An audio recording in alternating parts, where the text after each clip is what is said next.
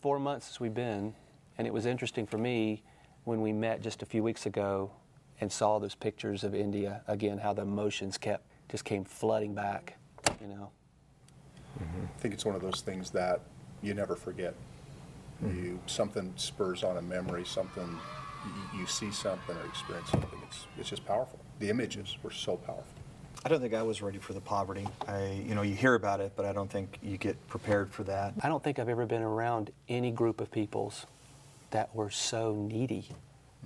Out of all the places that I've been around the world, Harvest India stood out to me, and part of why they stood out to me is because of the depth of what they're doing. To me, day 2 was the day that just shook me, showing up to those kids that needed food in the worst way. Seeing however many hundreds there were, and then looking at the table and going, that's it. A banana, a roll, and an egg. That may be the best meal they get the entire week, or the only meal. There's no way not to have tears in your eyes, and just for your heart to be pounding, and to know that that could have been the only meal that they've had in a day or 2 days or 3 days. I think the thing that pierced my heart the most is that when we got toward the end and we ran out of food, and there was enough food for the children. It was just heartsick to look in their eyes. And when they realized we had no more food, and I found myself walking with a tray that I had 2 eggs on it that had exploded when they were cooking them, and I had a couple other eggs that I'd picked up off the ground because people had dropped. And suddenly I had little old ladies running up and begging me to give them those eggs. And I just the thought that what I would have readily thrown in the trash, they were begging for the opportunity to have those eggs from me. Hunger, lack of basic necessities creates desperation.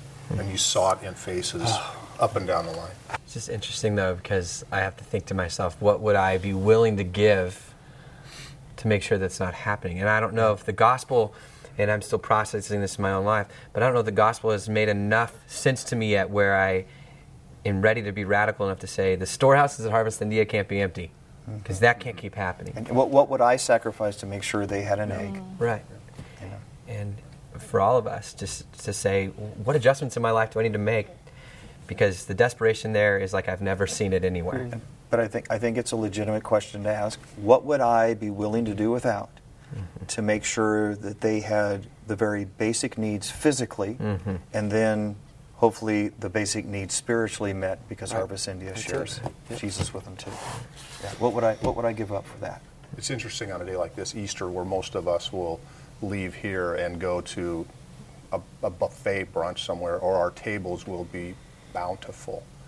That is more food than most of those people will see potentially in their lifetime. I mean, would we give up some of that sometime?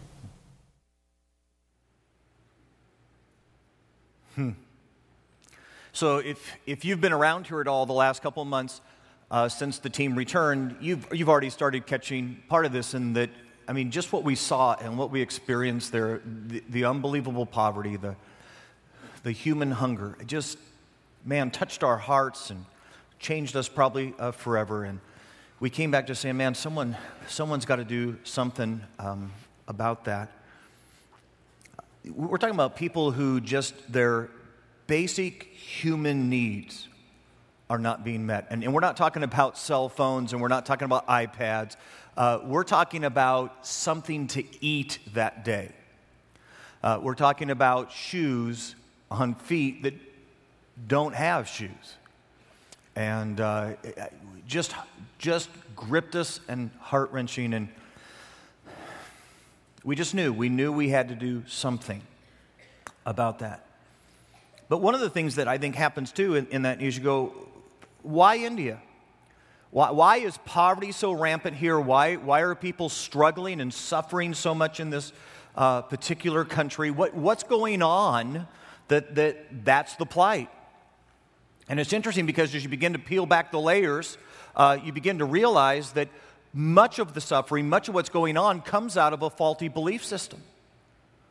Hinduism is the prevailing belief. Matter of fact, 90+% of people in India believe in Hinduism, which is founded on basically in the primary premise is this of reincarnation. that you live your life here, and then depending on how you behaved and what you did and what your karma looks like, you either get reincarnated a little higher, so you may be in a better place in life or come back as an animal of some sort, or you come back a little lower, depending on how you lived. So, consequently, because rats might be reincarnated people, you don't do anything to rats in India. You let them live their lives, because the idea is that rat's got to live out his life, he's got to establish his rat karma to see where he's going to be reincarnated next.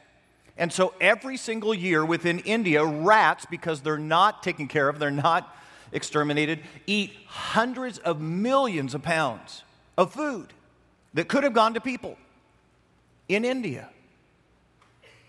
You don't eat cows in India because a cow could be somebody's mother.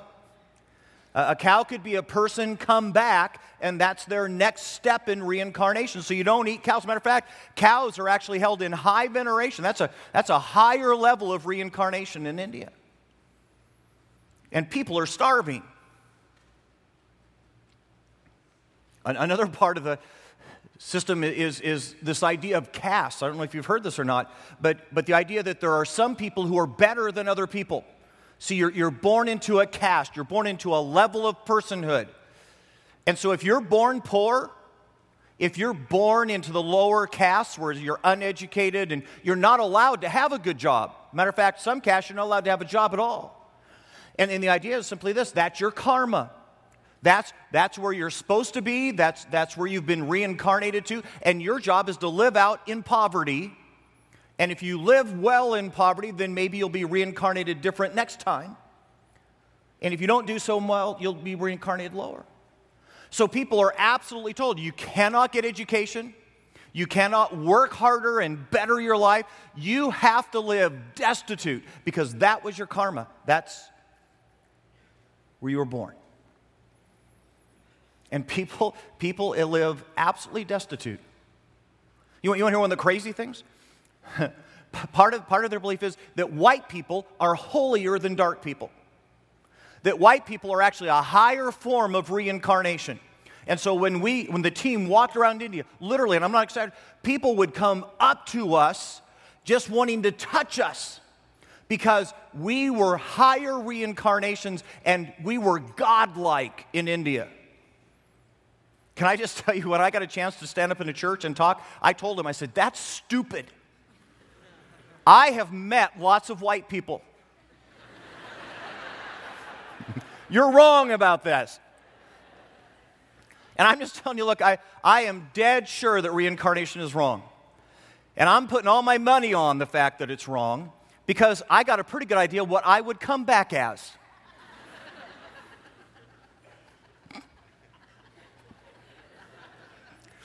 So here's the important thing, and here's what you got to get in the moment.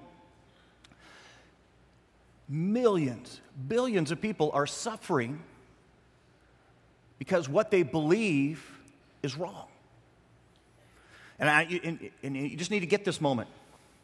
What you and I believe is a big deal. See, I know that you and I have been told, look, especially when it comes to religious stuff, it doesn't matter what you believe, as long as you believe something. Can I just tell you that's a lie?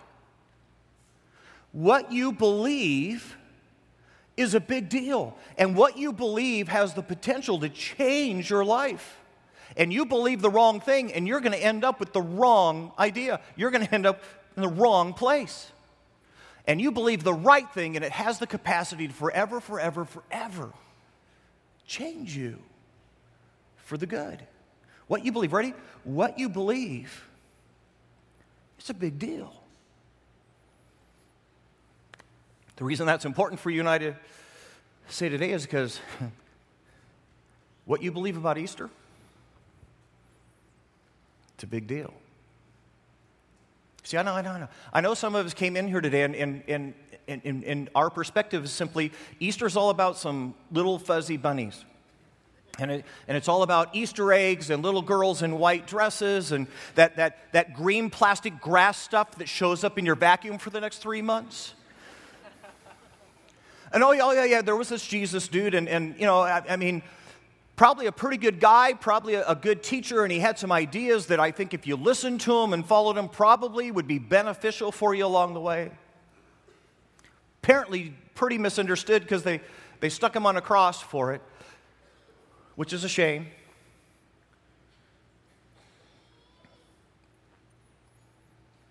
I'm just here to say that what you believe about Easter, it's a big deal. Jesus had this conversation. Jesus said, what you believe has the potential to forever change you. And so we're just going to talk about that for a few moments this morning. Grab your Bibles, go with me to John chapter 6. If you're not familiar, you can go to the back of your Bible, work to the left, you're going to find this book of John. It's part of what we call the New Testament, the Gospels, Matthew, Mark, Luke, John to 6. We're going to start in verse 26. While you're going there, let me set this up for everybody in the room. Some of us who grew up in church, maybe grew up as kids going to Sunday school, will know the story that happens before this story. That story is the feeding of the 5,000.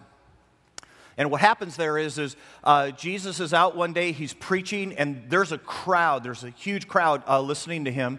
And Jesus, typical of preachers, goes long.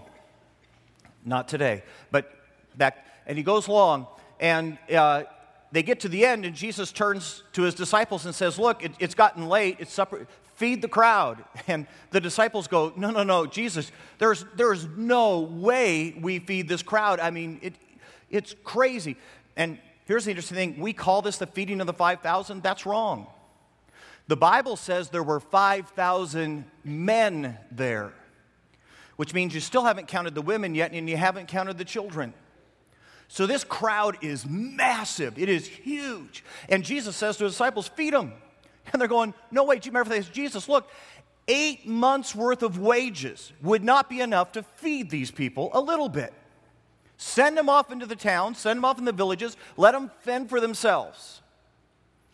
Jesus says, no, sit them down, find out what there is amongst the crowd, bring it back, and then we'll feed them. And if you know the story, in the whole crowd, they found one little boy.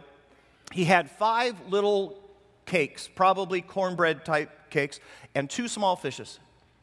And Jesus said, okay, start distributing. And as they do, it multiplies, and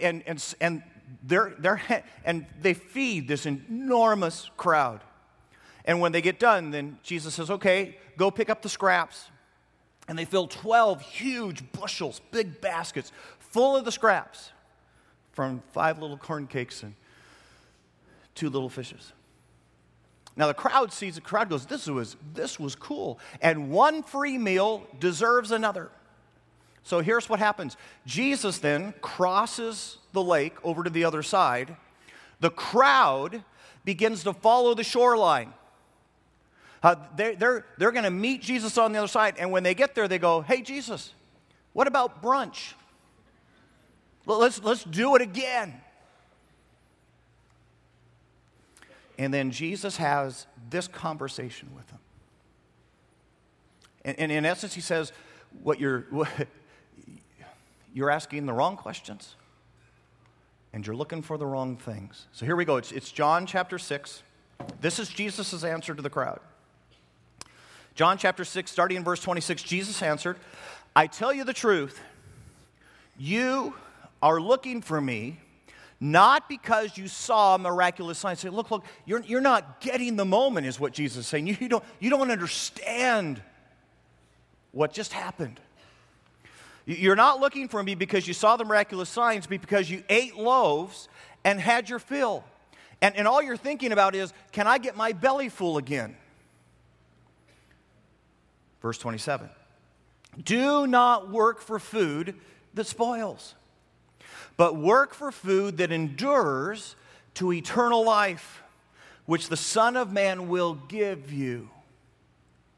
You get the moment. You say, look, guys, you're missing the moment.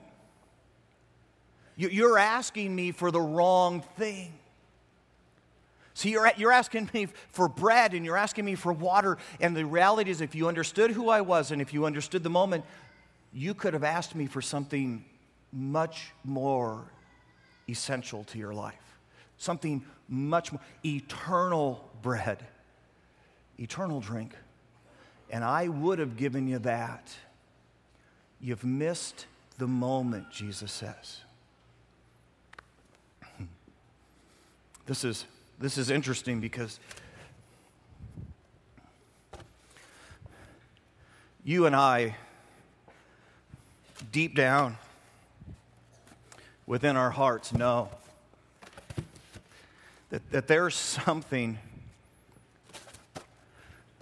that our hearts are hungry for. We know that in the evening as we're driving along in the car by ourselves. And something just deep down says, man, I'm hungry. I'm thirsty for something. It's moments when you and I have unbelievable success and the crowd is applauding and you've just gotten the promotion. Everybody says, I can't believe you closed the deal. And amidst the applause, amidst the accolade, something in you says, I thought it'd feel better than this. I thought it would be different than this when I finally arrived.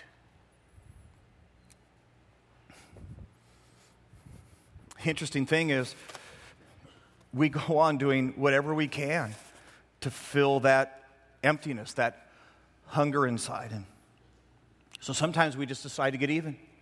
Sometimes we just say, look, maybe if I hurt the person who hurt me, maybe if I give them the same pain that they gave me, maybe somehow balancing the scale is going to make my heart feel more balanced. Maybe what's missing, maybe what's aching inside is okay when I'm even.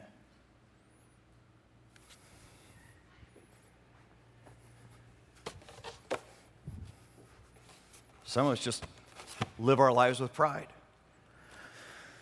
We just say, look, I'm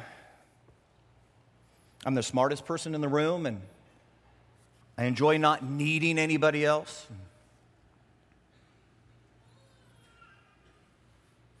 I'll do it myself.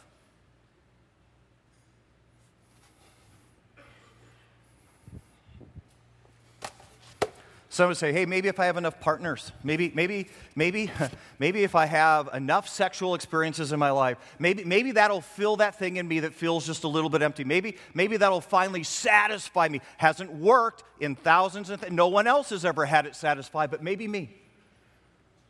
Maybe me. Guys, here's what we got to get.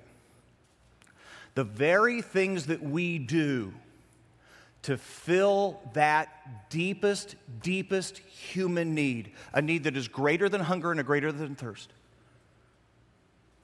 the need to have contact with God. The very things we do to fill that actually build a wall that separates us. Because here's the deal. Walls are always about separation. And the very things that you and I do trying to fill the ache are the very things that keep it from being possible.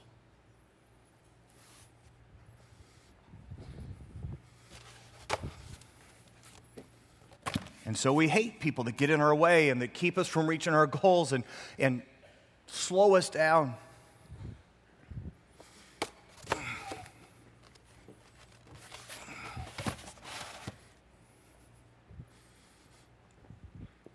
And we think to ourselves, if I just had a little bit more, and if my pile of stuff was just a little bit bigger, then maybe.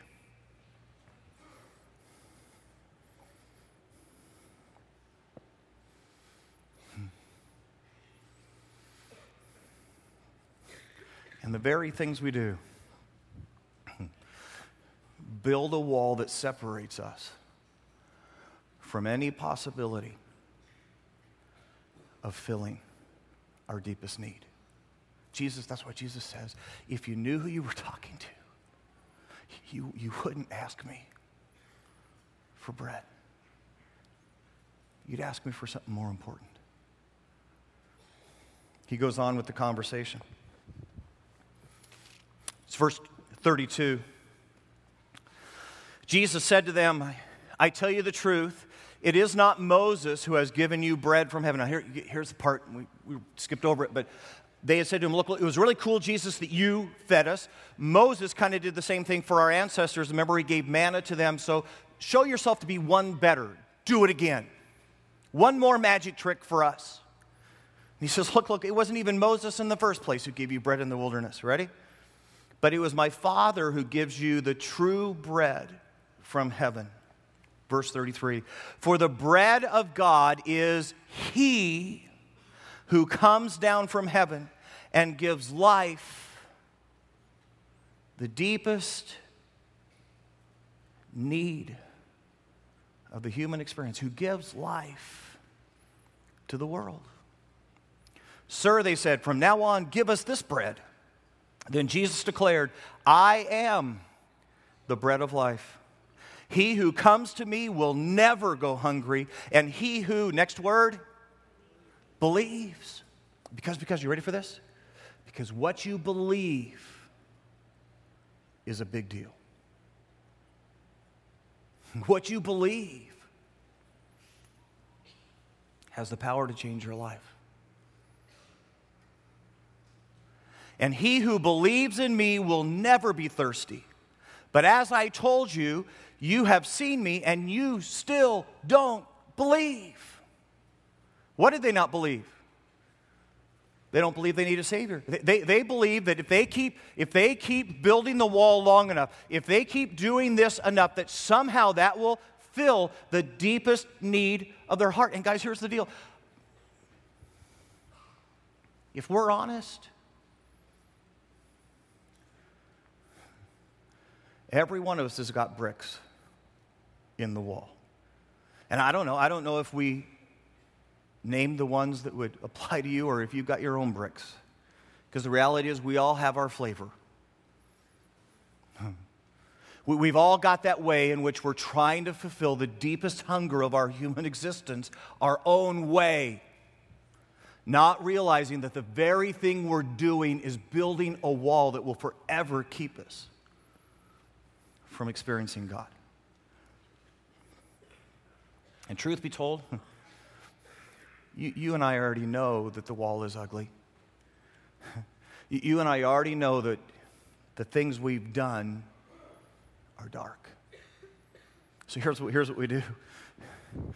We try to cover some of it up. And so we say, look, here's the deal.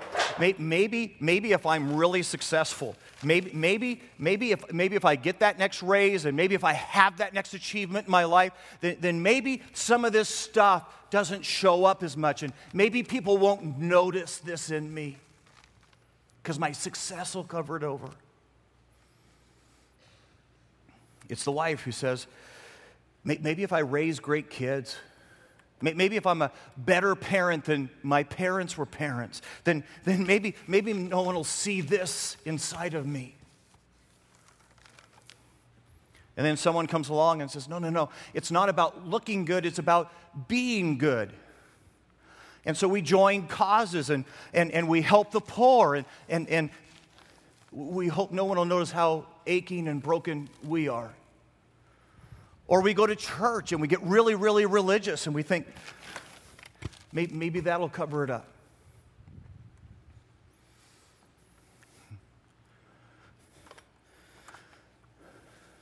You get that no matter how much you paint a wall, it's still a wall. And walls are all about separating us.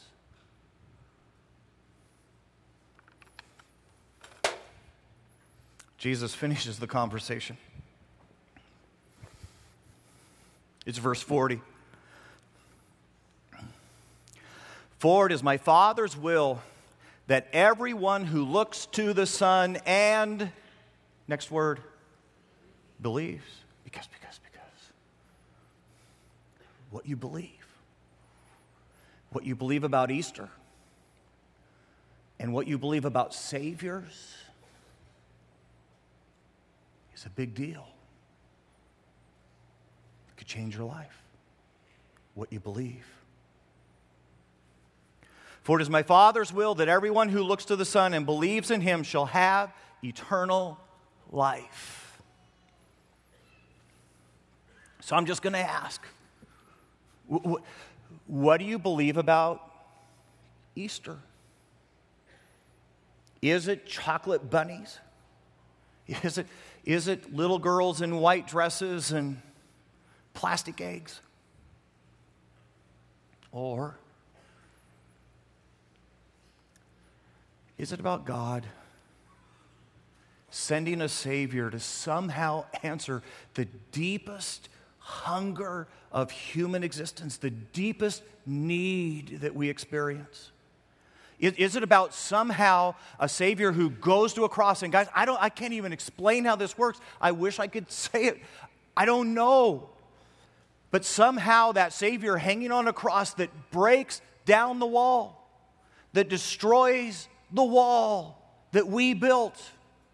It's almost as if somehow this stuff gets tacked on the cross, and somehow that shed blood pays for this.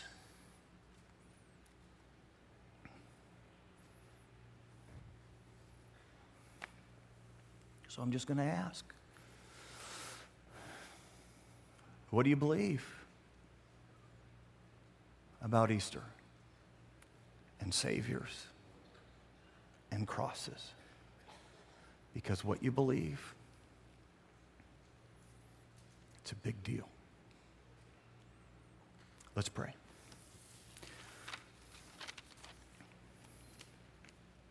Hey, dear Lord Jesus, thank you. Thank you that Easter isn't plastic grass. And it's not little baskets and egg hunts. It's saviors and crosses that somehow rescue us from the walls that we built, the things that we did that were dark and wrong, in an effort to fill that which was empty and broken inside of us. And God, thank you that Easter is about the deepest need of my life, the deepest hunger of my soul being met, and a God who said, it's possible. It's possible to know me if you'll believe in me. Thank you for Easter. In Jesus' name, amen.